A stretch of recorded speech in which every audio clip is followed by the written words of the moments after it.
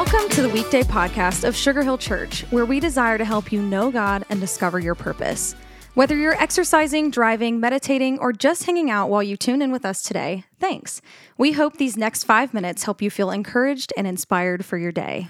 Hi, everybody, and thanks so much for joining me on today's Weekday podcast, where I want to talk about how we cry for help and how we shout thanks. Or maybe it's the other way around. I guess it depends on the day.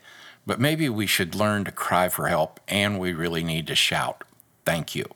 I remember some years ago that I was reading an interesting author, and she wrote that she thought one of the best prayers was, "Help, Lord, would you help me?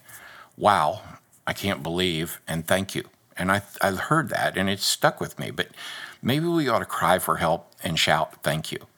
The psalmist writes in Psalm chapter 3, verse 4, "I cry aloud to the Lord, and he answers me from his holy hill." You know, in trouble, we pray. In the course of the praying, our experience of wrong can become the experience of, well, right, which is even more elemental than wrong, but to which our unprayed experience doesn't give us an immediate access. Gratitude and well-being get expressed with the same spontaneous accuracy in which we cry out for pain, anger, guilt, or terror. There's not an abstract word in that prayer. The nouns are specific, the verbs are direct, everything is personal, God is personal, the prayer is personal, experience is immediate, relationship is central, the emotions of terror and trust are expressed with force. This is the elemental language we use when our life, our well-being, and deepest interests and desires, our identity, health, love, guilt, our trust, they're all laid out at stake. And there's no more information, and it's not just out there. It's not like mere information. More information is not mere information about God here.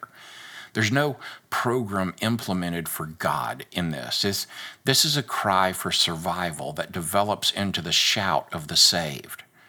I cry aloud to the Lord, and he answers me from his holy hill. When we cry for help, God does indeed answer, and we can shout in our thanks. Elemental prayer gets its start in the time of trouble and eventually finds a way toward gratitude. In the very beginning, the Genesis is always in the elemental monosyllable help and found in thanks for deliverance, for salvation, for blessing, for hearing us, for seeing us, for knowing us, for answering us. Today, cry for help and shout for thanks. God bless you, friend. Thanks for joining me on today's Weekday podcast.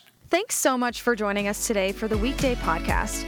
Our prayer is that the encouragement you just heard would help you live more like Jesus today.